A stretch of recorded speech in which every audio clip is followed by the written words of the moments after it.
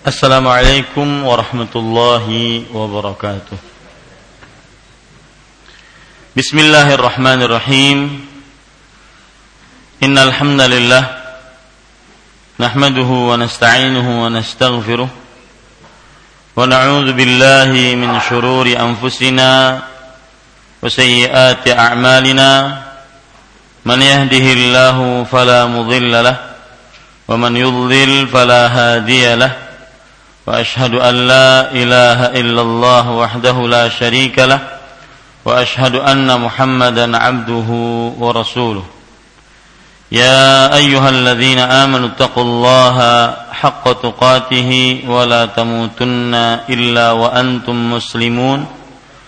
Ya ayyuhan nasu taqu rabbakumul ladzi khalaqakum min nafsin wahidah wa khalaqa minha zawjaha wa batha minhuma rijalan katsiran wa nisaa'a wattaqullaha alladzi tasaaluna bihi wal arham innallaha kana 'alaykum raqiba.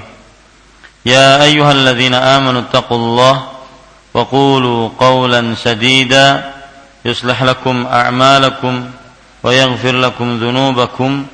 ومن يطع الله ورسوله فقد فاز فوزا عظيما أما بعد فإن أصدق الحديث كتاب الله وخير الهدي هدي محمد صلى الله عليه وعلى آله وسلم وشر الأمور محدثاتها وكل محدثة بدعة وكل بدعة ضلالة وكل ضلالة في النار. Alhamdulillah, kita bersyukur pada Allah Subhanahu wa taala pada malam ini, malam Rabu 7 Dzulqa'dah 1435 Hijriah, kita duduk bersama kembali dalam kajian rutin membaca kitab Riyadhush Shalihin yang ditulis oleh Al-Imam An-Nawawi rahimahullahu ta'ala, ulama Islam abad ke-7 Hijriyah yang bermadhab Syafi'i. Salawat dan salam semoga selalu Allah berikan kepada Nabi kita Muhammad sallallahu alaihi wa ala alihi wasallam, pada keluarga beliau, para sahabat, serta orang-orang yang mengikuti beliau sampai hari kiamat kelak. Dengan nama-nama Allah yang husna dan sifat-sifat yang mulia, saya berdoa, Allahumma inna nas'aluka ilman nafi'an wa rizqan tayyiban wa amalan mutaqabbala. Wahai Allah, sesungguhnya kami mohon kepada Engkau ilmu yang bermanfaat, rezeki yang baik, dan amal yang diterima. Allahumma amin. Bapak, Ibu, saudara-saudari yang dimuliakan oleh Allah, masih kita di dalam Kitabul Adab, babu ikramul dhaif. Kitabul Adab, bab memuliakan tamu. Hadis yang ke-707, wa an Abi Shuraih Khuwailid bin Amr al-Khuzai radhiyallahu anhu qala sami'tu Rasulullah sallallahu alaihi wa ala alihi wasallam yaqul man kana yu'minu billahi wal yawmil akhir falyukrim dhaifahu jaizatahu. Qalu wa ma jaizatuhu ya Rasulullah? Qala yaumuhu wa lailatuhu wadh-dhiyafatu 3 ayyam fama kana wara'a dzalika fahuwa shadaqatun alaih, muttafaqun alaih. Artinya, Abu Shuraih Khuwailid bin Amr al-Khuzai radhiyallahu anhu berkata, aku telah mendengar Rasul sallallahu alaihi wa alihi wasallam bersabda, barang siapa yang beriman kepada Allah dan hari akhir, maka muliakanlah tamunya. Muliakanlah tamunya dengan hadiahnya. Dengan hadiahnya. Kemudian Nabi Muhammad SAW ditanya, apa itu hadiahnya? Apa yang dimaksud dengan hadiahnya, wahai Rasulullah? Maka Nabi Muhammad SAW menjawab, yaumuhu wa lailatuhu, yaitu sehari semalaman yang dia bermalam di tempat kita, dan bertamu sebanyak 3 hari. dan apa saja yang lebih dari itu, maka itu disebut dengan sedekah atasnya. Maksud dari hadis ini, kita langsung kepada maksud hadis ini, yaitu Rasulullah SAW menambahkan tentang bagaimana memuliakan tamu. Ya, hadis sebelumnya kita pelajari memuliakan tamu tanda keimanan kepada Allah dan hari akhir. Dan di sini ada tambahan bagaimana cara memuliakan tamu, yaitu hari pertama dan hari kedua itu benar-benar eksklusif. Pokoknya servisnya luar biasa. Hari pertama, hari kedua, hari pertama dan malam pertama itu benar-benar luar biasa. Dan bertamu dalam hadis ini Nabi Muhammad SAW menyebutkan selama 3 hari 3 malam. Itu batas yang namanya orang bertamu. Kalau lebih dari itu, maka itu bukan bertamu namanya. Ya. Itu kos. Ya. Dan yang kalau kita perhatikan dari nomor 1 hari 1 malam itu wajib dimuliakan. Benar-benar servisnya eksklusif. Nomor hari kedua, hari ketiga batasan terakhir. Yang selain itu, maka itu sedekah bagi kita. Artinya nomor hari pertama, hari kedua, hari ketiga itu wajib kita mengerjakannya untuk memuliakan tamu. Yang kalau wajib berarti jika tidak dimuliakan apa? Berdosa. Sedangkan hari keempat, hari kelima bukan tidak dimuliakan, akan tetapi dianggap biasa.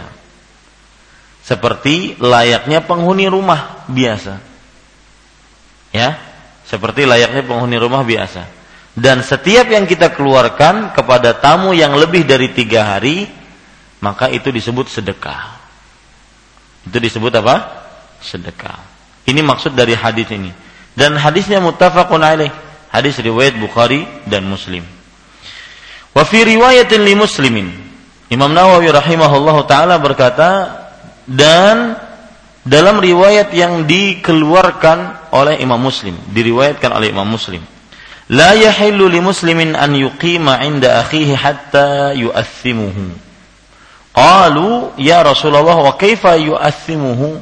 Qala yuqimu 'indahu wa la syai'a lahu yaqrihi bihi. Artinya, tidak halal bagi seorang muslim untuk bermukim, berdiam di rumah saudaranya sampai membuat dia berdosa. Sampai dia membuat pemilik rumahnya berdosa. Para sahabat bingung, bagaimana kok bisa pemilik rumah berdosa? Nabi Muhammad SAW menjelaskan, orang tersebut bermukim, berdiam, bertempat tinggal di rumah saudaranya tadi, sedangkan saudaranya sudah kehabisan untuk memberi makan kepada tamunya. Untuk memberi makan kepada tamunya. Kenapa? Saking lamanya dia bertamu. Ya, karena keadaan tamu beda dengan keadaan yang lain. Keadaan tamu beda dengan keadaan anggota-anggota yang tinggal di dalam rumah tersebut. Maka perlu diperhatikan ketika kita ingin bertamu. Kalau 3 hari lebih, maka ini sebenarnya bukan tamu, akan tetapi malah menyulitkan orang yang ditamui. Taib, 2 hadis ini adalah hadis yang terakhir pada bab ikramul dhaif. Kita ingin mengambil pelajaran-pelajaran dari 2 riwayat ini. Yang pertama, ini penting. Memuliakan tamu hukumnya wajib dilihat dari beberapa sisi. Lihat ya. Memuliakan tamu hukumnya wajib dilihat dari beberapa sisi.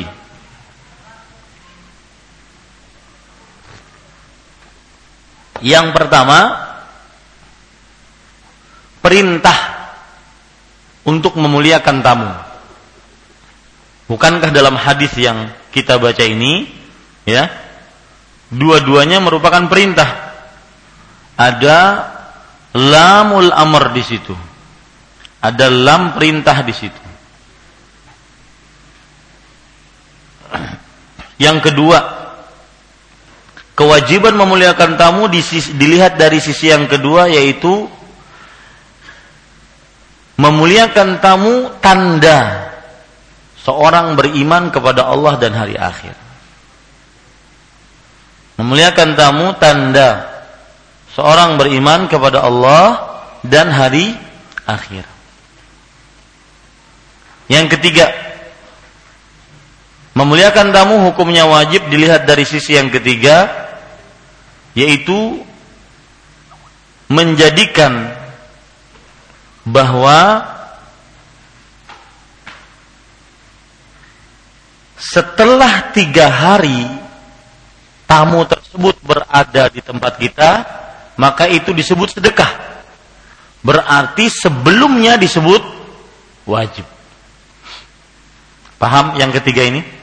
Bukankah di sini Rasulullah SAW mengatakan bahwa yaumuhu wa lailatuhu, yang eksklusif 1 hari 1 malam pertama, dan bertamu itu 3 hari 3 malam batasannya. Wa ma wara'a dzalika fahuwa shadaqatun alaihi, dan apa yang ada setelah 3 hari itu adalah sedekah. Artinya orang yang ditamui bersedekah kepada orang yang ditamui ketika mengeluarkan makanan, minuman, hidangan, itu dianggap dia sedang bersedekah atas si tamu tadi yang lebih dari 3 hari tadi. Menunjukkan hari pertama sampai hari ketiga itu wajib untuk menghidangkan. Di sini terlihat memuliakan tamu wajib hukumnya. Yang keempat, larangan untuk tamu membuat tuan rumah berdosa. Larangan untuk tamu membuat tukang rumah atau yang mempunyai rumah berdosa. Menunjukkan bahwasanya nomor 1, hari pertama, hari kedua, hari ketiga itu wajib hukumnya untuk dimuliakan. Karena kalau terlalu lama akhirnya sang yang tuan rumah berdosa. Menunjukkan jika tidak pada lama, nomor 1, nomor 2, hari pertama, hari kedua, hari ketiga, menunjukkan wajib untuk dimuliakan.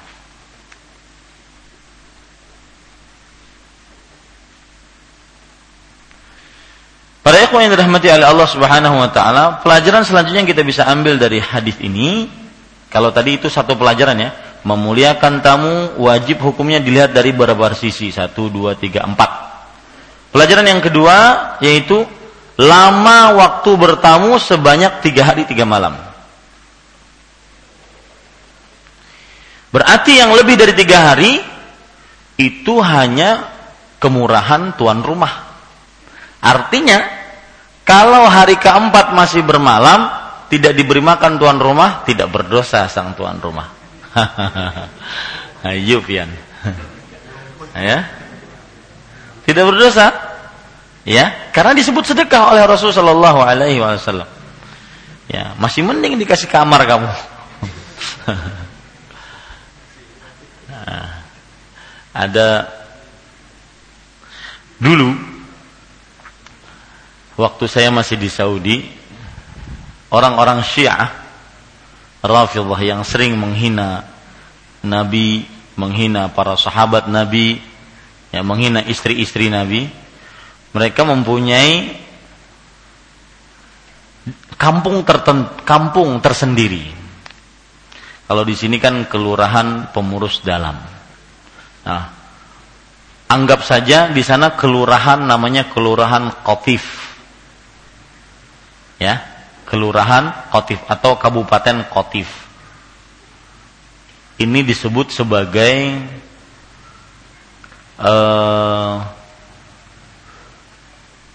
Teherannya Saudi. Ya. Nah, para ikhwan yang dirahmati oleh Allah Subhanahu wa taala, mereka sering demo untuk meminta kebebasan, ingin berpisah dengan Arab Saudi dan semisalnya. Maka tadi saya mendengar ada yang nyeletuk, matikan AC-nya. Saya teringat kisah itu. Bahwa mereka kalau lagi demo, mecal, tidak mau berhenti. Apa yang di orang Arab Saudi kerjakan? Pemerintah Arab Saudi ngerjakan apa? Matikan lampunya, listriknya. Pian kepanasan situ. Ya. Akhirnya ngaku salah. Karena kalau di Saudi tidak ada listrik, tidak ada AC, sudah mati. Mati kutu. Ya. Nah, ini para ikhwan yang dirahmati oleh Allah Subhanahu wa taala. Dan hati-hati terhadap akidah ini. Ini akidah yang menyimpang dari pokok dasar akidah Islam. Taib, para ikhwan sekalian, pelajaran selanjutnya yang kita bisa ambil dari hadis ini yaitu kalau jadi tamu maka punyalah rasa kasihan dengan tuan rumah. Tuan rumahnya sudah tidak nyaman duduknya, lihat-lihat jam, masih diajak ngobrol. Mungkin sedih hendak guring, mungkin sedih hendak ada keluar rumah, ada janji dan semisalnya. Ya. Maka dianjurkan berdasarkan dua riwayat ini bagi tamu untuk memperingan ziarahnya. Untuk memperingan apa? Ziarahnya. Makanya ada pepatah Arab mengatakan az-ziyaratu gharah. Artinya bertamu itu adalah bisa menipu. Mungkin tuan rumah sedang dalam kesempitan, diajak tertawa ya sidin, tapi dalam keadaan sulit. Ya, karena namanya tamu, perlu wajib diservis dengan baik. Kemudian para ikhwan yang dirahmati oleh Allah Subhanahu wa taala, termasuk dari pelajaran yang kita bisa ambil dari hadis ini adalah menjauhi makan harta-harta sedekah. Dianjurkan untuk menjauhi makan harta-harta sedekah. Kenapa? Karena tadi ketika kita bertamu 3 hari itu adalah kewajiban tuan rumah untuk memberikan. Kalau hari yang keempat itu berarti tuan rumah bersedekah kepada kita. Ya, maka lebih baik dijauhi. Kenapa? Karena yang namanya sedekah itu ausakhun nas. Kotoran-kotor, harta yang kotor dari manusia. Jadi jangan suka-suka ya, minta-minta. Jangan suka apa? Minta-minta. Kecuali kalau seandainya untuk orang yang memang membutuhkan, bukan untuk dirinya. Ya. Ini para ikhwan yang dirahmati oleh Allah Subhanahu wa taala.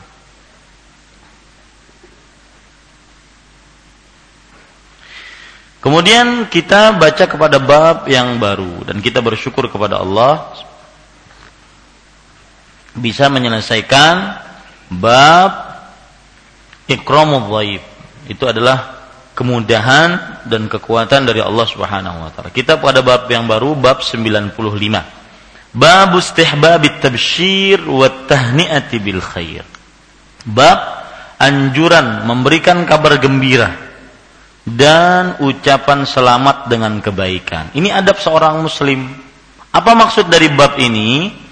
Maksud dari bab ini adalah kita sebagai seorang muslim mempunyai adab, ya, yaitu memberikan kabar gembira kepada sesama muslim dan memberikan selamat, ucapan selamat dengan kebaikan kepada sesama muslim. Ya, jangan malah ditakut-takuti sesama muslimnya. Misalkan ada orang yang sakit, masuk rumah sakit, kemudian datang dijenguk. Kawan ulun sakit kayak ini 3 hari selesai sudah. Itu pengalaman kawan panglah, mudah-mudahan pian kada. Nah, ini tidak benar ya. Ya, tetapi lihat hadis Rasul sallallahu alaihi wasallam, kalau menjenguk orang sakit atau mendengar kabar orang sakit, la ba'as, tahur insyaallah. Jadi kalau kita pakai logat bahasa Arab itu, la ba'as, enggak mau apa itu. Bersih insyaallah. Nah, seakan-akan memberi kabar apa? Kabar gembira. Ini adab seorang muslim, bukan malah menakut-nakuti. Ya, bukan malah menakut-nakuti. Hah? Pian berumah di pengurus dalam enggak? Pian. Karena nyaman tuh Bang sudah. Nah, ini tidak, ya. Tidak seperti ini. Apa dalilnya? Imam Nawawi rahimahullahu taala berkata, Allah berfirman. Qala Allah taala, "Fabashshir 'ibad alladzina yastami'una al-qaula fayattabi'una ahsana." Maka kabarilah dengan kabar gembira hamba-hambaku, orang-orang yang mendengarkan ucapan dan mengikuti yang paling baik dari ucapan tersebut. Bapak Ibu saudara-saudari yang dimuliakan oleh Allah Subhanahu wa taala, ini disebutkan oleh Allah dalam surah Az-Zumar ayat 17-18. Pada ayat ini Allah Subhanahu wa taala memerintahkan kepada Nabi Muhammad sallallahu alaihi wasallam untuk memberikan kabar gembira. Ini mautinus syahid kata orang Arab. Ini inti pendalilannya. Kabar gembira kepada hamba-hamba Allah yang telah memilih jalan yang benar, yaitu orang-orang yang mendengar Islam dan mengikuti yang paling baik dari Islam tersebut. Ini para ikhwan yang dirahmati oleh Allah Subhanahu wa taala. Dan ayat ini, terutama Az-Zumar ayat 18, adalah ayat yang menunjukkan tentang bahwa tugas kita hanya mengikuti,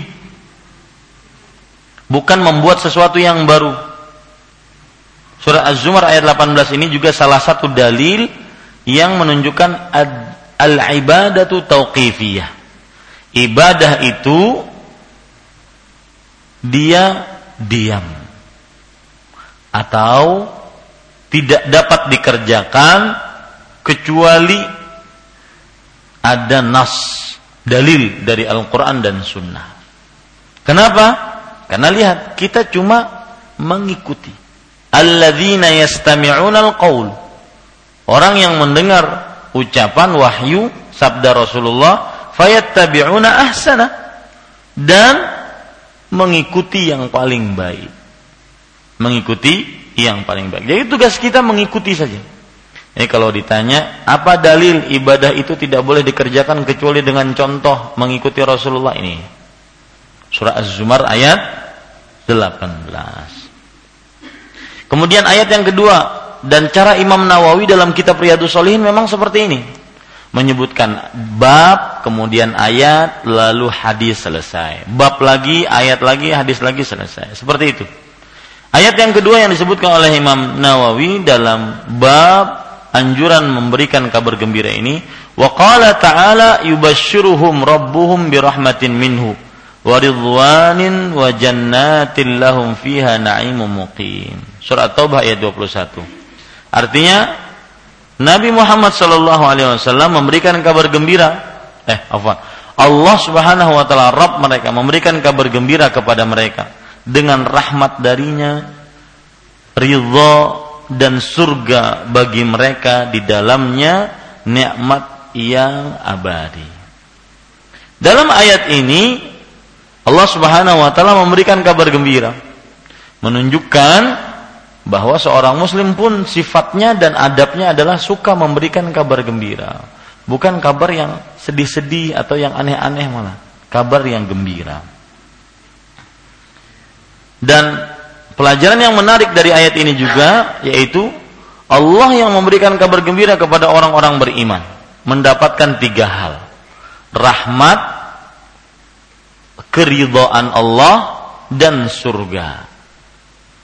Rahmat, keridhaan Allah, dan surga. Dan ini yang sangat kita butuhkan di dunia dan di akhirat.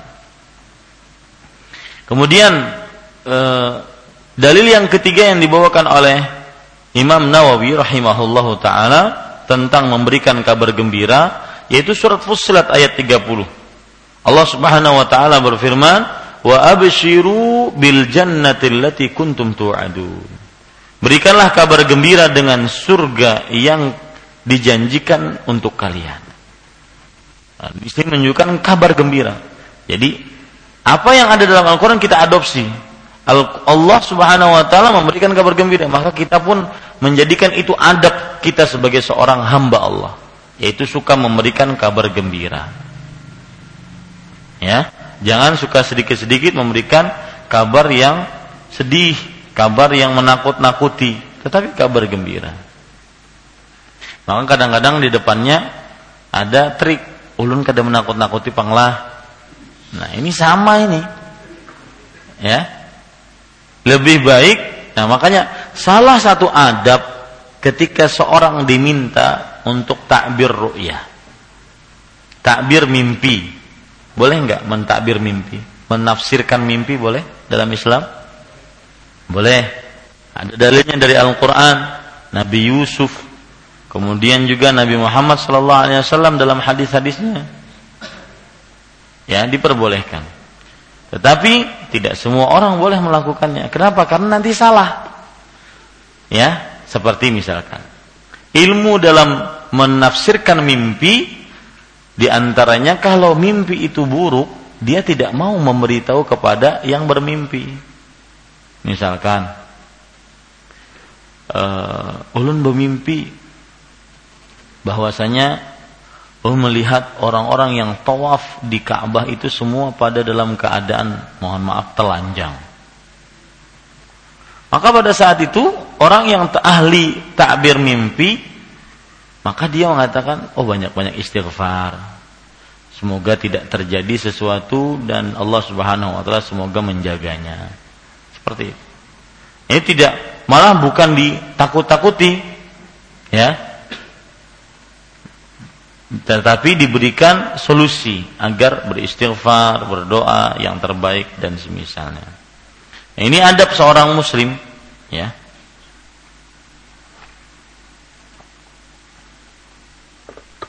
Kemudian ayat yang ke-4, surat As-Saffat ayat 101. Allah Subhanahu wa taala berfirman, "Fabasyarnahu bighulamin halim."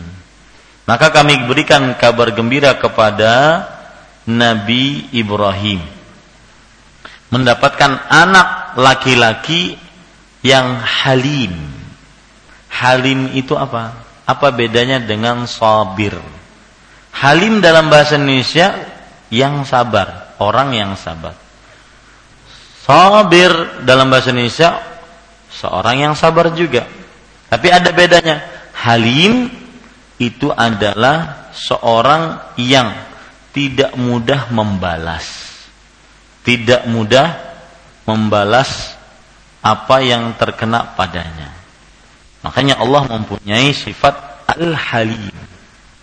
Nama Allah salah satunya adalah Al-Halim. Maka boleh seorang bernama Abdul Halim, hamba Allah yang maha sabar, tidak cepat memberikan hukuman. Itu Al-Halim. Dan Nabi Ismail ternyata memang halim. Buktinya halimnya Nabi Ismail apa? Ketika ingin disembelih. Ya, beliau mengatakan, "Ya abati fa'al ma tu'mar, satajiduni insyaallah minas sabirin." Wahai bapakku, kerjakan apa yang diperintahkan padamu. Engkau akan mendapati aku termasuk orang-orang yang sabar. Sabar di sini tidak cepat menolak, tidak cepat memberikan balasan. Bukan hanya sekedar menahan, tapi tidak cepat memberikan balasan. Kemudian dari ayat ini juga kita bisa ambil pelajaran bahwa apabila seorang yang mendapatkan anak disunnahkan untuk memberitahukan kepada khalayak ramai sebagai bentuk kabar gembira. Memberitahukan kepada khalayak ramai sebagai bentuk apa? Kabar gembira. Jadi tidak mengapa, alhamdulillah telah lahir anak kami yang keempat, namanya si ini, kemudian dengan lancar dan juga sehat. Semoga menjadi anak yang saleh, baik dan qurratu ain. Nah, ini para ikhwah sekalian. Jadi boleh, dalilnya ini. Boleh memberikan kabar gembira. Surat As-Saffat ayat 101. Kemudian Bapak Ibu saudara-saudari yang dimuliakan oleh Allah Subhanahu wa taala, selanjutnya yaitu disebutkan pada ayat yang kelima surat Hud ayat 69 pada bab ini. Walaqad ja'at rusuluna Ibrahim bil busyra. Dan sungguh telah datang utusan-utusan kami kepada Nabi Ibrahim dengan kabar baik. Yang datang ini adalah para malaikat sebagai utusan-utusan Allah Subhanahu wa taala dengan kabar baik. Nah, ada pelajaran yang menarik antara utusan dengan kabar. Kita ketika ingin mendakwahi orang lain, menasihati, menyampaikan agama Islam ini, maka jangan lupa metode yang diajarkan oleh Al-Quran dan hadis Rasul Sallallahu Alaihi Wasallam. Di antaranya ini, memberikan kabar gembira. Ya, barang siapa yang mengamalkan ini maka akan mendapatkan itu. Barang siapa yang mengamalkan ini akan mendapatkan itu. Tapi jangan lupa bahwasanya kita patut untuk memberikan kabar gembira, tapi jangan terlalu terlena dengan kabar gembira tersebut. Karena jika tidak dibarengi dengan kabar atau peringatan keras, maka akan meremehkan dosa. Baik, para ikhwan yang dirahmati oleh Allah Subhanahu wa taala, ayat yang selanjutnya yaitu surat Hud ayat 71. Allah Subhanahu wa taala berfirman, "Wa imra'atuhu qa'imatun fadhahikat fabasyarnaha bi Ishaq wa min wara'i Ishaq Yaqub." Dan istri Nabi Ibrahim berdiri sambil tertawa. Maka kami berikan kabar gembira kepada istrinya Nabi Ibrahim yang mana ia akan mendapatkan Ishaq, dan dari Ishaq nantinya turun Nabi Yaqub. Dalam ayat ini Allah Subhanahu wa taala memberitahukan bahwa orang-orang yang datang kepada Nabi Ibrahim memberitahukan kepada beliau tentang hancurnya kaum Nabi Lut.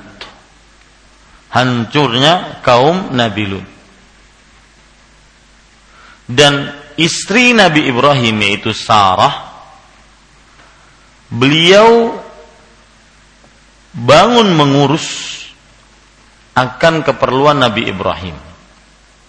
Lalu Sarah pun tertawa sebagai bentuk kegembiraan tentang hancurnya kaum Nabi Lut. Ya jelas dihancurkan oleh Allah. Apa salah kaum Nabi Lut? Homoseksual dan lesbian. Ya, mendengar hancurnya kaum Nabi Lut, istrinya Nabi Ibrahim yang bernama Sarah tertawa gembira dengan hancurnya orang-orang yang dimurkai oleh Allah. Kemudian para ikhwan yang dirahmati oleh Allah Subhanahu wa taala,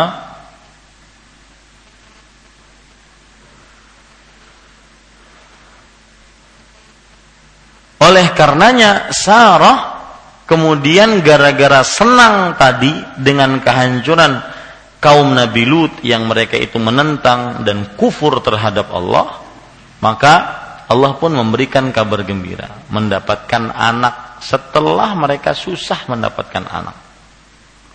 Ya, setelah mereka susah mendapatkan anak. Istri Nabi Ibrahim ada berapa? 2, Sarah dengan Hajar. Ya, Sarah dengan Hajar. Yang pertama mana? Sarah apa Hajar?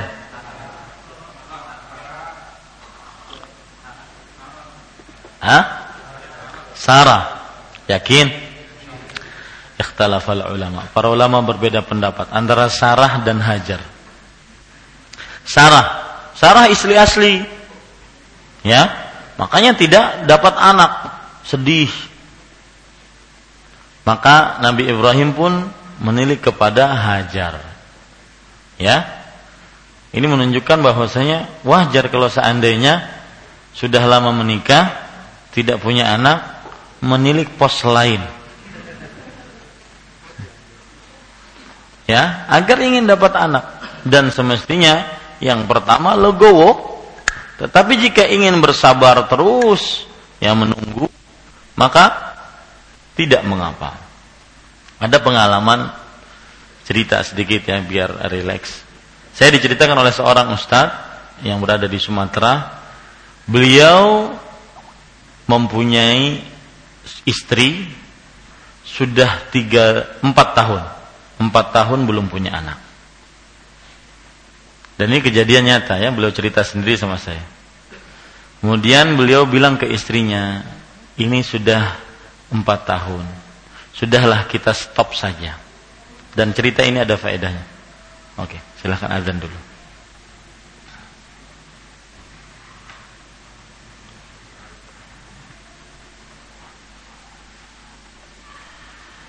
Ya, kita lanjutkan.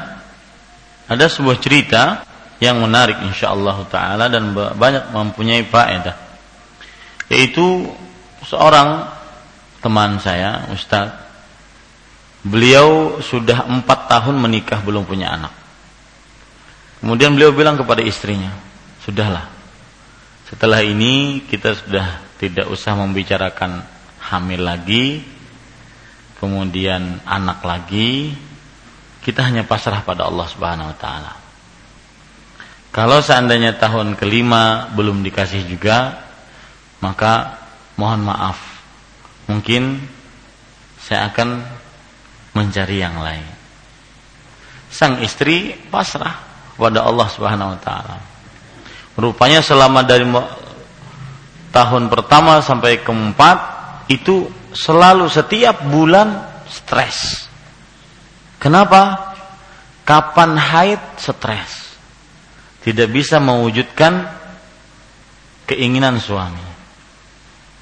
Akhirnya ketika bersandar kepada Allah Subhanahu wa ta'ala, 1 tahunan penuh tersebut tidak ada pembicaraan ingin hamil, ingin punya anak, harus treatment ini, harus itu. Tidak. Hanya bersandar kepada Allah. Jika dikasih, walhamdulillah. Maka tahun kelima datang pas bulan Ramadan, istrinya hamil. Lihat, bersandar kepada Allah Subhanahu wa ta'ala. Dan ini sesuai dengan apa yang disebutkan oleh Imam Ibnu Qayyim rahimahullah, atau ya, kalau tidak salah Al-Hafidz Ibnu Rajab Al-Hambali. Beliau mengatakan, innal karba idza ishtadda wa tanaha wa ta'azama. Sesungguhnya kesulitan jika telah memuncak, meninggi, menambah besar, fahasala lil 'abdi al-iyas an kashfihi min jihatil makhluqin. Maka akhirnya untuk hamba tersebut terdapat semacam sikap putus asa untuk minta tolong dari para makhluk agar dilepaskan dari kesulitannya. Ini pelajaran berarti bagi orang-orang yang sering bersandar kepada para makhluk. Ya. Dan biasanya kalau bersandar malah tidak dapat. Kalau yang mengharap-harap malah tidak dikasih oleh Allah. Karena berharap kepada selain Allah. Maka timbullah putus asa untuk membuka kesulitan tersebut, minta tolong kepada para makhluk. Wa ta'allaqa qalbuhu billah. Kalau sudah putus asa dari makhluk apa? Maka terpautlah hatinya dengan Allah. Lihat ya, yang punya kesempitan, yang punya penyakit, yang punya musibah, yang punya kesusahan hidup, problematika hidupan, maka bergantunglah kepada Allah. Kalau sudah bergantung kepada Allah, wa man tawakkala alaihi fahuwa kafi. Barang siapa yang bertawakal kepada Allah, maka Allah yang akan mencukupkannya.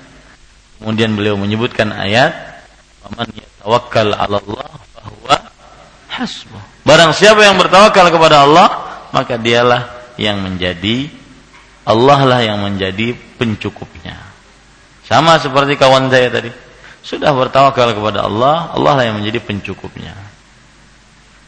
Di sini rahasia kenapa amalan agar dapat harta dapat anak, kemudian usaha lancar, banyak istighfar. Kenapa? Karena kita ketika bersandar kepada selain Allah, kita lupa sama Allah. Maka kita diperintahkan untuk istighfar agar hanya bersandar kepada Allah.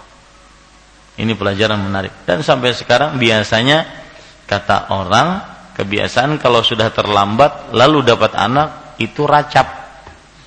Dan memang benar, jadi racap anaknya. Ini nilai tawakal kepada Allah Subhanahu wa taala.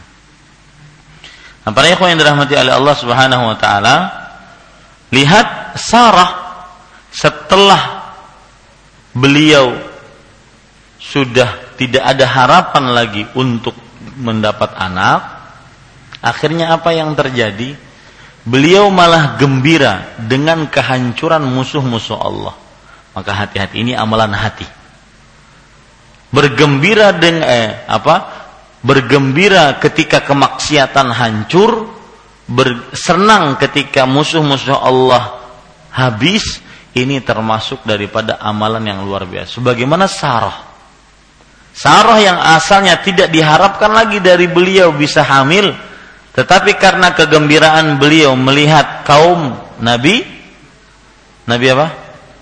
Lut hancur, hanya gembira saja hatinya, amalan hati. Sama ketika kita gembira menolong orang, gembira kita orang tersebut nyaman, gembira orang tersebut tidak sakit hati, gembira orang tersebut tidak susah, maka pada saat itu kita termasuk amalan besar itu. Ya.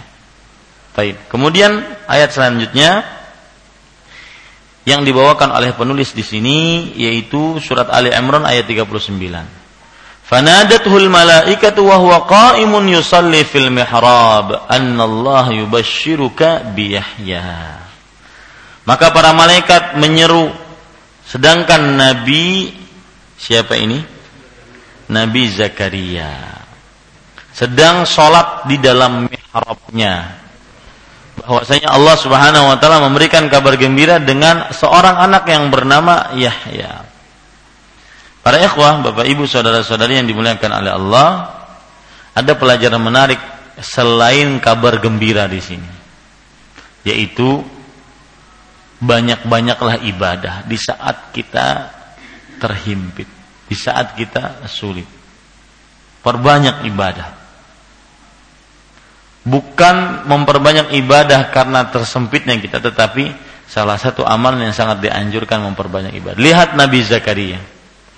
Allah berfirman menceritakan tentang Nabi Zakaria, "Anna yakunu li waladun wa qad balaghaniyal kibaru wa imraati 'aqir." Bagaimana aku bisa mendapatkan anak? Aku sudah sangat tua, renta, dan istriku menopause. Ya. Wa imraati 'aqir. Ini disebutkan oleh Allah Subhanahu wa taala di dalam surat Ali Imran ayat 40. Susah mendapatkan anak, tetapi ketika dengan ibadah kepada Allah, maka semuanya akan menjadi mudah. Kemudian para ikhwan yang dirahmati oleh Allah Subhanahu wa taala, ada perkara menarik yang disebutkan oleh Syekh di sini, yaitu bolehnya mengambil mihrab untuk masjid. Ya, untuk masjid. Mihrab itu tempat imam. Ini bukan mihrab namanya. Ya, mihrab itu kecil gitu. Ya. Seluas seluas sejadah. Tetapi para ikhwan yang dirahmati oleh Allah Subhanahu wa taala, wallahu alam, lebih condong kepada perbuatan tersebut bukan sesuai dengan sunnah Rasul sallallahu alaihi wasallam. Karena masjid Nabi Muhammad SAW tidak ada mihrabnya. Dan ini lebih menyerupai kepada perbuatan orang-orang yang bukan dari Islam, orang Nasrani. Ya. Kenapa? Padahal kan ada dalam Al-Quran. Karena yang dimaksud mihrab di situ adalah di rumahnya. Di rumah siapa? Nabi Zakaria. Ya, di rumah Nabi Zakaria. Ayat yang terakhir yang ingin kita baca yaitu surah Ali Imran ayat 45. Allah Subhanahu wa taala berfirman, "Idz qalatil malaikatu ya Maryam, innallaha yubashshiruki bikalimatin minhu ismuhul Masih." Ingatlah ketika para malaikat berkata, "Wahai Maryam, sesungguhnya Allah memberikan kabar gembira." Ini inti pendalilannya. Kan judul kita bab kabar gembira. Memberikan kabar gembira dengan sebuah kalimat dari Allah. Apa kalimat dari Allah? Yaitu Nabi Isa ketika ingin diciptakan, Allah berucap apa? Allah berucap apa? Kun fayakun. Itu maksudnya kalimat dari Allah. Ya. Jadi Nabi Isa ketika diciptakan berasal dari kalimat Allah. Apa arti kalimat? Itu ucapan Allah. Apa ucapannya? Kun fayakun. Ya. Minhu ismuhul Masih. Namanya Al-Masih. Kenapa disebut Nabi Isa disebut Al-Masih? Ada beberapa sebab. Al-Masih artinya adalah beliau yang akan menaklukkan atau menjadi pemimpin dunia ketika beliau turun di akhir zaman dan menaklukkan seluruh daerah-daerah. Itu yang pertama. Karena arti Al-Masih itu berjalan ke tempat-tempat. Arti Al-Masih yang kedua yaitu Nabi Isa kenapa dinamai Al-Masih? Karena beliau diangkat oleh Allah, kemudian nanti di akhir zaman diturunkan oleh Allah menjadi pemimpin Islam.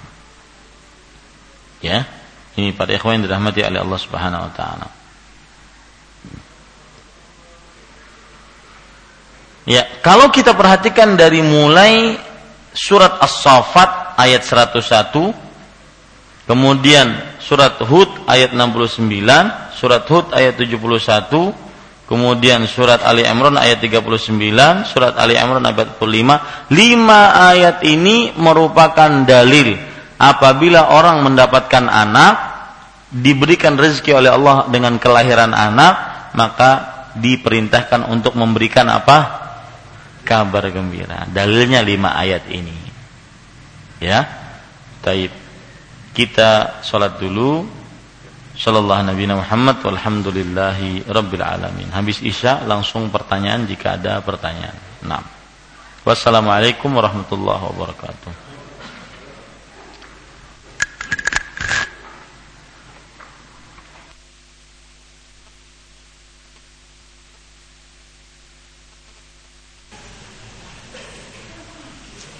Bismillahirrahmanirrahim.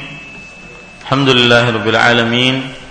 Sallallahu sallam wa baraka ala abdihi wa rasulihi nabiyina Muhammad wa ala alihi wa sahbihi ajma'in. Amma ba'du. Bapak Ibu saudara-saudari yang dimuliakan oleh Allah Subhanahu wa taala, sebelum kita masuk kepada sesi tanya jawab, maka saya ingin mengambil satu hadis yang disebutkan oleh Syekh di sini atau Imam Nawawi rahimahullahu taala, hadis yang ke-708. An Abi Ibrahim wa yuqalu Abu Muhammad wa yuqalu Abu Muawiyah Abdullah bin Abi Aufa radhiyallahu anhu anna Rasulullah sallallahu alaihi wasallam basyara Khadijah radhiyallahu anha bi baitin fil jannah min qasabin la sakhaba fihi wala nasab. Muttafaqun alaih.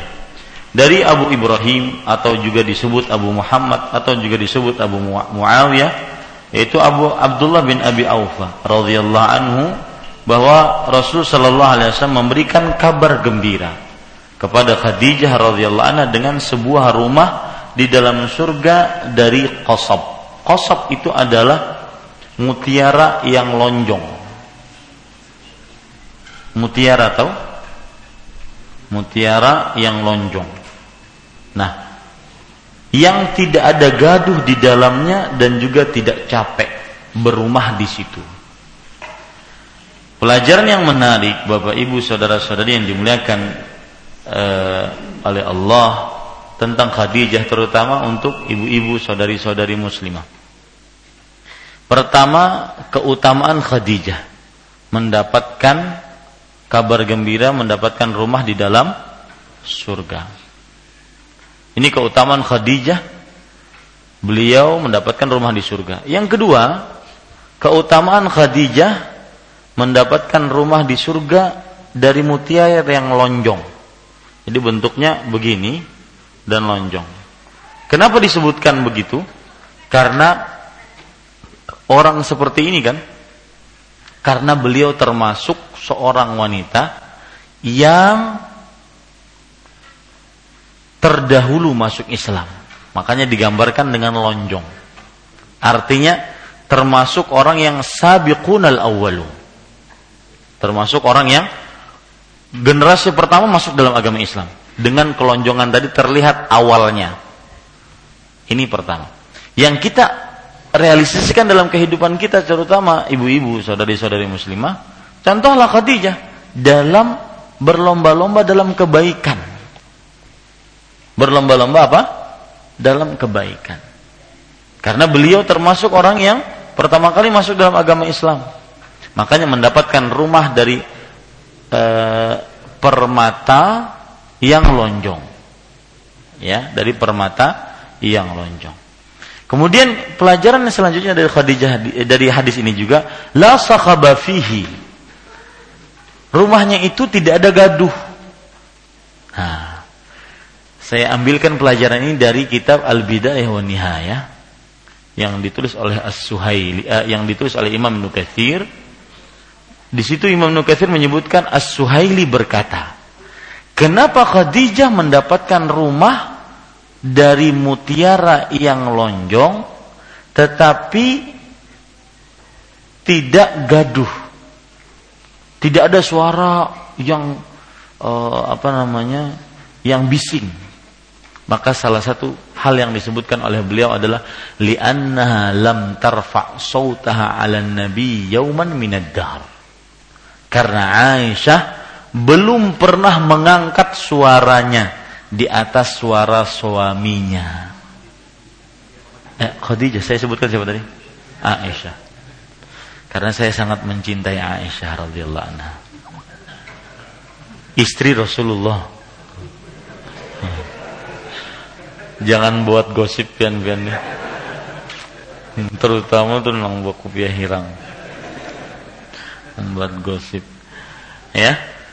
Istri Rasul sallallahu alaihi wasallam. Dan saya di kemarin bulan Agustus sering keluar itu, salah satu tema yang saya dengung-dengungkan adalah wanita terbaik sepanjang sejarah manusia.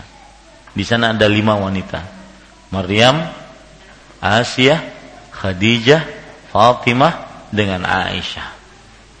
Dari 5 ini sampai sekarang saya masih beranggapan Aisyah yang paling utama dibandingkan Khadijah, Maryam, Asiyah, kemudian Fatimah radhiyallahu anha, tanpa mengurangi kedudukan mereka yang berempat itu. Yang jelas para ikhwah sekalian yang dirahmati oleh Allah Subhanahu wa taala, la sakhab. Khadijah mendapatkan rumah yang tidak gaduh. Kenapa? Karena beliau tidak pernah mengangkat suaranya di atas suara Nabi Muhammad SAW suaminya. Ini menjadi contoh untuk ibu-ibu wanita muslimah. Ingin dapat rumah di dalam surga yang tidak ada gaduh di dalamnya. La sakhabafi. Maka janganlah suka melawan terhadap suami. Terkadang kadang-kadang sang suami berbicara satu patah kata, dia menjawab dengan 100 patah kata. Betul? Bapak-bapak nyamannya. Ya. Terkadang seperti itu. Wala nasab. Dan tidak punya rumah tersebut tidak membuat beliau capek. Meskipun lonjong tapi tidak membuat capek. Kenapa? Karena Khadijah lam tut'ibhu yauman. Tidak pernah membuat capek suami. Tidak pernah membuat sangkal suami, kesal suami. Ya. Ini para ikhwah sekalian dirahmati oleh Allah. Bukan berarti di sini suami tidak punya kewajiban harus berbuat baik kepada istri, harus sopan terhadap istri, harus jaga perasaan terhadap istri. Kadang-kadang tidak jaga perasaan, seharianan sudah di luar rumah, habis itu sampai di rumah guring pulang. Tidak ada sama sekali komunikasi dengan istri. Kalau anak-anak muda sekarang mungkin pengantin-pengantin muda sudah seharianan di luar rumah, sampai rumah masih main komputer, masih mengerjakan pekerjaan rumah. Ya. Maka para ikhwah sekalian, karena hadisnya berkenaan dengan perempuan, maka saya jelaskan kewajiban-kewajiban perempuan. Maka ini rahasia yang disebutkan oleh para ulama, di antaranya ketika kita ingin mengungkap tentang Khadijah. Kenapa sih beliau, bahkan hadis ini sebenarnya hadis ini ringkasan. Hadis lengkapnya adalah Jibril berkata kepada Rasulullah, ya seperti yang pagi tadi saya sebutkan. Wahai Muhammad, ini Khadijah datang dengan membawa makanan, minuman dan lauk pauk. Faqra minni wa min rabbihas salam. Bacakanlah dariku dan dari Rabbnya salam. Ini kan keutamaan Khadijah mendapatkan salam. Bukan dari sembarang malaikat, tapi dari malaikat Jibril. Bukan dari sembarang zat, tetapi zat Allah yang kita sembah selama. Yarhamukallah. Ya. Ini Bapak Ibu saudara-saudari. Maka jika ingin mendapatkan keutamaan Khadijah, ikutilah amalan Khadijah. Tidak pernah membuat Nabi mengangkat suara di hadapan Rasulullah, dan tidak pernah membuat kesal, capek, ya, sedih sang suami, yaitu Rasulullah Sallallahu Alaihi Wasallam. Yaitu yang bisa saya sampaikan. Mudah-mudahan bermanfaat, dan mudah-mudahan kita sering-sering memberikan kabar gembira kepada sesama saudara kita Muslim. Jangan malah ditakut-takuti, atau jangan malah diberikan asumsi yang buruk terhadap apa yang terjadi pada diri seseorang. Mudah-mudahan bermanfaat. Sallallahu Nabi Muhammad walhamdulillahi rabbil alamin. Nah, ada yang bertanya?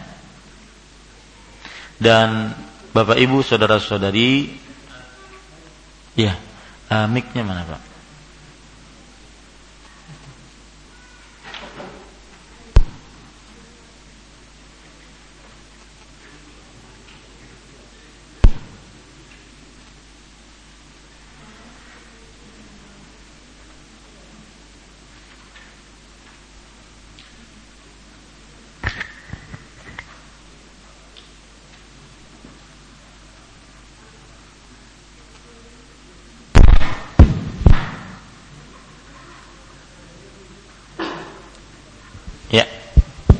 Terima kasih. Ini di awal-awal ceramah tadi Ustaz, masalah menerima tamu, batasan tamu tuh kan 3 hari. Itu kalau yang tamu sekali-sekali, bagaimana kalau tamu tuh sering, kadang-kadang tiap bulan keluarga tuh, bagaimana tetapkah kita melayani yang kewajiban yang 3 hari tadi? Ya. Kalau seandainya setiap bulan, maka masih ada rentan waktu.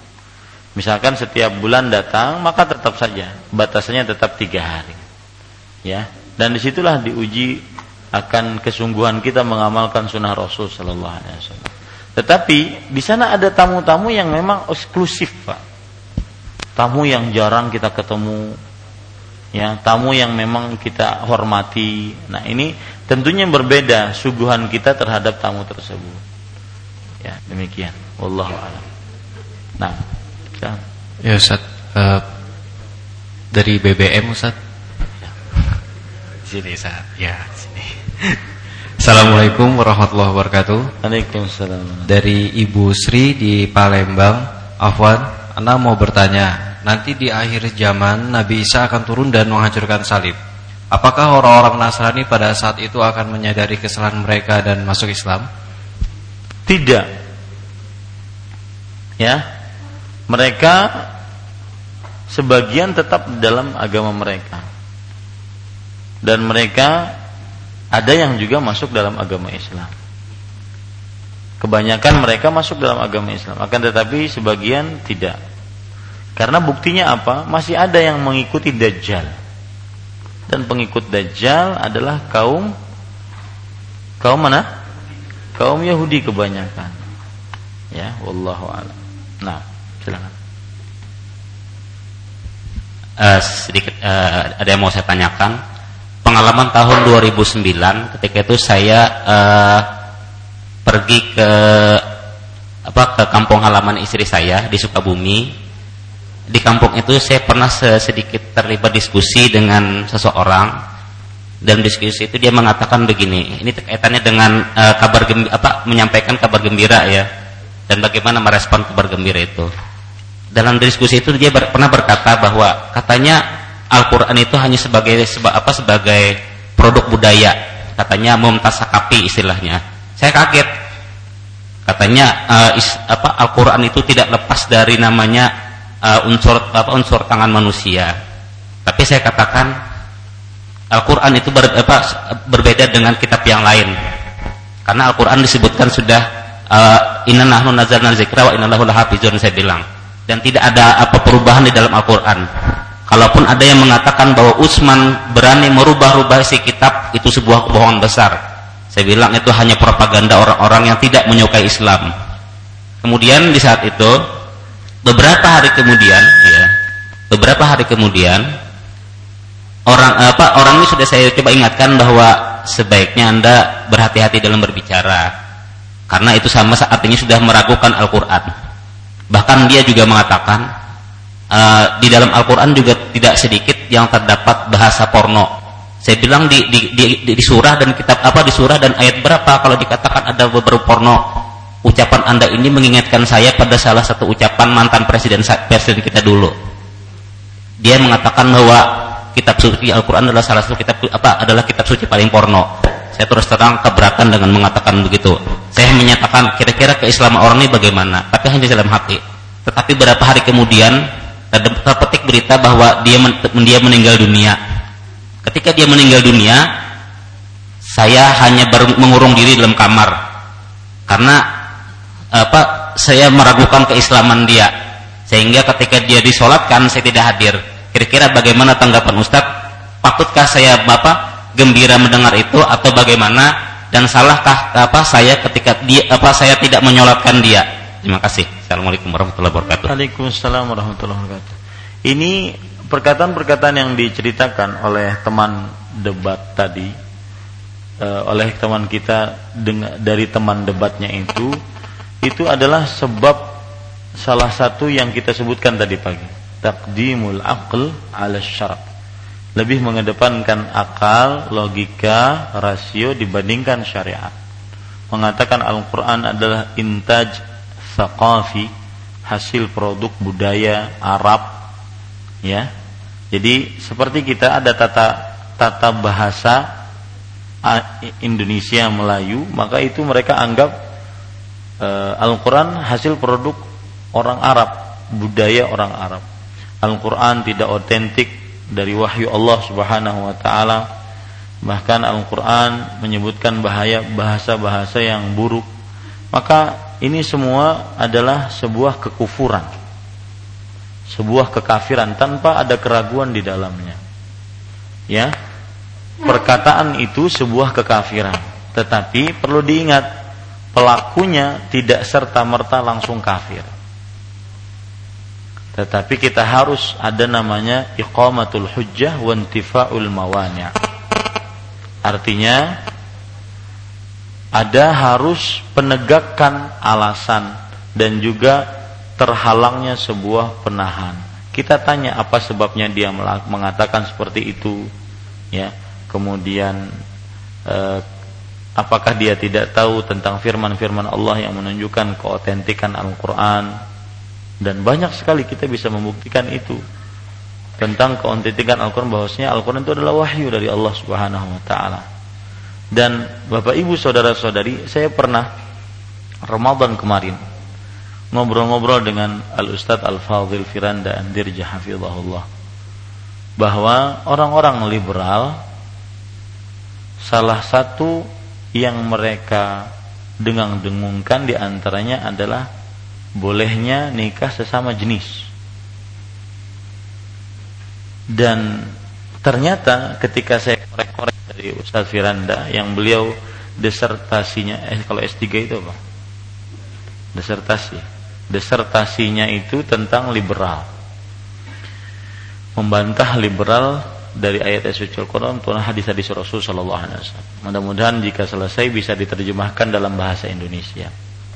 Nah, ternyata ujung-ujungnya apa sebabnya mereka berasumsi seperti itu? Boleh nikah sesama jenis, padahal kita baca Al-Qur'an jelas sekali Nabi Lut ya disiksa, kaumnya disiksa dengan sedemikian rupa gara-gara akibat dosa itu. Salah satu sebabnya yang Bapak sebutkan tadi, perkataan lawan debat Bapak tadi, yaitu mereka tidak meyakini Al-Quran itu adalah kalamullah, firman Allah. Jadi saya sampai geleng-geleng kepala, kita waktu dulu di kampus kita dicekoki terus Al-Quran kalamullah ghairu makhluk. Al-Quran itulah wahyu Allah, firman Allah yang bukan makhluk. Ternyata faedahnya itu kita akan tegar terus berpegang Al-Quran adalah wahyu Allah. Karena ketika sudah, dan ini trik kaum liberal, kaum yang lebih mengedepankan logika rasio, trik saja ketika Al-Quran sudah tidak otentik, dan itu kalau mereka berhasil akhirnya mereka bisa menghancurkan pondasi-pondasi Islam. Itu trik saja. Salah satu trik mereka mengatakan Nabi Muhammad SAW adalah makhluk yang pantas untuk dikritisi. Bukan hanya dia seorang nabi yang terus diagungkan, beliau adalah manusia biasa yang perlu. Ini trik saja. Karena ketika mereka sudah goal dengan itu dan kita nantinya menerima, na'udzubillah, maka itu akhirnya hadis-hadis Rasul semuanya ditolak. Nah, itu intinya. Dan perkataan-perkataan tersebut adalah sebuah kekufuran. Cuma ucapannya kekafiran, tetapi pelakunya tidak bisa kita katakan dia langsung kafir, kecuali harus ada iqamatul hujjah, pendirian hujjah. Kita tanya dia, apa sebabnya kamu mengatakan seperti ini? Apakah kamu memang beriman seperti itu? Bagaimana menurut kamu ayat ini? Terus sampai dia kalau masih dalam keyakinannya, baru setelah itu dinyatakan sebagai orang yang keluar dari Islam karena menghina Al-Quran. Dan seperti yang saya sebut pada kesempatan pagi tadi, kita ingin sekali orang-orang yang menghina simbol-simbol keislaman itu dihukum berat di negara ini, karena itu bertentangan dengan hak asasi manusia. Ya, dihukum berat di negara ini. Harus menghina Allah, menghina agama Islam, menghina Al-Quran, menghina Nabi Muhammad SAW. Ya, dan tidak usah dihadapi dengan otot. Mereka itu dihadapi dengan kita gemar berdakwah, agar generasi-generasi muda sadar apa yang mereka usung itu sebenarnya sangat jauh dari agama. Dan ini ya perhatikan baik-baik, akhirnya kita membenarkan perkataan Imam Ibnu Qayyim, ulama abad ke-8 Hijriah. Beliau mengatakan, wa fitnatus syubuhat min taqdimil aql ala syar. Ujian syubhat, samar-samar dalam agama, itu hasil dari mengedepankan logika, akal, rasio dibandingkan wahyu, syariat, nas Al-Quran dan Sunnah. Wa ma'aluhu ilal kufri wan nifaqi wa zandaqah. Lihat ya. Dan ujungnya nanti akan berujung kepada kekafiran, kemunafikan, dan sifat zindiq. Sifat zindiq itu merusak, meremehkan agama. Kan benar kan? Ya. Mereka membuat slogan-slogan yang tidak pantas dikatakan oleh orang beragama, kecuali orang-orang yang tidak percaya terhadap Rabb. Orang kafir saja itu mempercayai adanya Allah. Kafir Quraisy saja mempercayai adanya Allah. Iblis saja tidak pernah berani menghina Allah. Iblis makhluk paling terkutuk. Ini berarti lebih terkutuk dibanding iblis. Ya, dengan slogan Tuhan membusuk. Kemudian ya macam-macam. Jadi saya katakan bersyukurlah kepada Allah ketika dapat hidayah, kita masih mengagungkan Allah dan memohonlah kepada Allah selalu ketetapan hati. Sebagaimana dalam hadis riwayat Tirmidzi, Anas bin Malik bercerita, kana Rasulullah sallallahu alaihi wasallam yukthiru min an yaqul, Nabi Muhammad sallallahu alaihi wasallam sering membaca doa, ya muqallibal qulub tsabbit qalbi ala dini. Wahai yang membolak-balikkan hati, tetapkan hatiku di atas agamamu.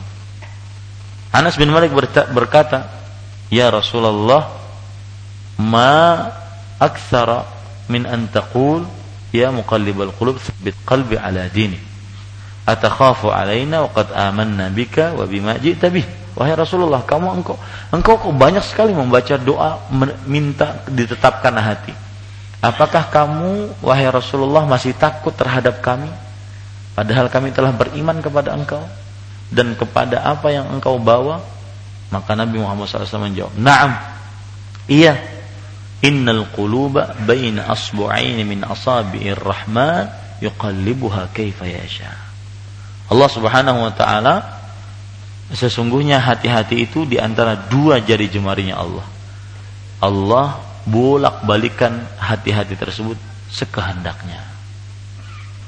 Maka ini adalah sebuah hal yang sangat menyedihkan, dan itu adalah sebuah kebocoran, kecolongan ya di universitas-universitas yang berlabelkan Islam, malah tumbuh pemikiran-pemikiran seperti itu. Ini sangat menyedihkan. Kemudian adapun untuk yang sudah terjadi, ya selesai, karena Bapak sudah tidak mensolatkan, kemudian bergembira dengan kematiannya, maka kita katakan untuk perkara tidak mensolatkan itu ijtihad Bapak yang Bapak lakukan. Akan tetapi kalau seandainya kita berbicara tentang hukum fikih, maka dia harus iqamatul hujjah dulu, harus diletakkan hujjah dulu. Sebelum itu maka dia tetap dalam keadaan muslim. Adapun penyelewengan yang dia lakukan dianggap sebagai sebuah ketidaktahuan dia dan semisalnya. Tetapi sudah terjadi, ya selesai.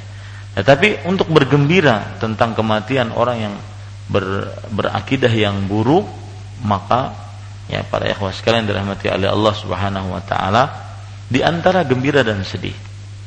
Gembira kenapa? Karena musuh Allah dihancurkan oleh Allah. Sedih kenapa? Karena kawan se-Islam kita ternyata di akhir hayatnya dicabut hidayah dari Allah Subhanahu wa taala. Demikian. Wallahu a'lam. Yang lain? Ustaz, kalau misalnya mana nih? Ya.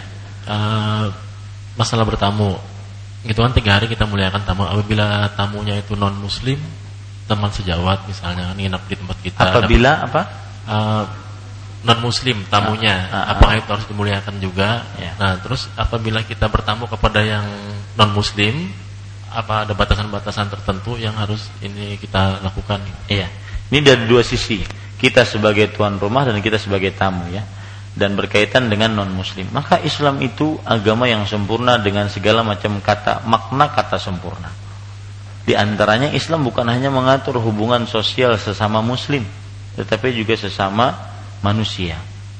Dan untuk perkara memuliakan tamu, karena lafadz hadisnya umum, maka dibiarkan dia pada yang umum. Tidak boleh dibatasi, dikhususkan kecuali dengan dalil. Rasulullah SAW bersabda, barang siapa yang beriman kepada Allah dan hari akhir, hendaklah dia muliakan tamunya. Disebutkankah apakah Islam atau kafir? Tidak. Kapan dia sebagai tamu? Muliakan. Ya. Tentunya kafir di sini ada yang kafir musta'man, kafir mu'ahad, kafir yang kita hormati. Mereka sebagai orang yang tinggal di tengah-tengah kita dan kita jaga keamanannya. Adapun kalau kita sebagai seorang tamu bertamu di rumah orang kafir karena undangannya mungkin atau yang semisalnya, maka pada saat itu kita boleh hadir asalkan di tengah-tengah makanannya tidak diletakkan khamr. Kalau diletakkan khamr atau hal-hal yang diharamkan, maka haram kita untuk mendatangi yang yang menjadi tuan rumah, yaitu orang kafir tersebut. Wallahu a'lam. Apa dalilnya bahwa tidak boleh kita duduk di tengah-tengah meja makan yang ada khamr? Karena Rasul sallallahu alaihi wasallam melarang akan hal itu. Ya. Tidak diperbolehkan untuk duduk-duduk di meja makan yang diputar khamr di tengah-tengahnya atau dikelilingkan khamr pada tengah-tengahnya. Wallahu a'lam. Terakhir ya. Terakhir 2 pertanyaan Ustaz. Terakhir dulu. Pertama, tentang memuliakan tamu. Kita nggak bisa melayani dia secara maksimal. Cuma kita siapkan satu buah rumah, ini makanan dan lainnya tersedia. Apakah itu juga bagian seperti memuliakan tamu? Yang pertama.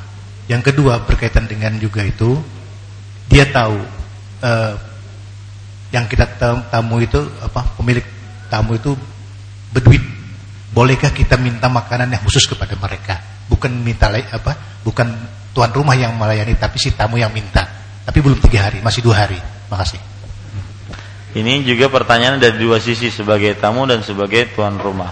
Yang pertama sebagai tuan rumah pertanyaannya, yaitu apabila hanya bisa mampu menyediakan 1 kamar kah atau 1 rumah kah, ya. Sedangkan makan dan minum tuan rumah pun juga dalam kesempitan. Maka jawabannya, ya, wallahu alam, lebih baik si tuan rumah berusaha semaksimal mungkin untuk memuliakan tamu. Ya, boleh dia berhutang untuk memuliakan tamunya. Ya, tentunya dengan catatan dia nanti mampu bayarnya. Kalaupun dia tidak mampu bayar, maka jangan banyak-banyak hutangnya.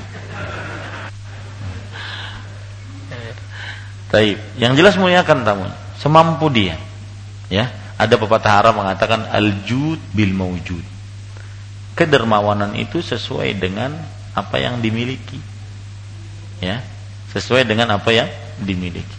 Kalau pian hartanya miliaran, kalau memuliakan tamu 1 juta mungkin masih sedikit. Tapi mungkin sehari sekian puluh juta. Contoh itu ya. Itu maksud al-jud bil mawjud. Ya, memuliakan tamu sesuai dengan kadar kapasitas kita. Untuk pertanyaan kedua, yaitu sebagai tuan rumah, sebagai tamu, ya, sebagai tamu. Maka seorang muslim adabnya itu, ini adab yang lainnya, al-yadul ulya khairun minal yadis sufla. Tangan di atas lebih baik daripada tangan di bawah. Tidak usah meminta-minta. Ya, si tuan rumah sudah tahu ini tamu saya yang terhormat, Kak Haji Saifullah, harus dihormati. Paling minimal sate kambing. Itu, ya.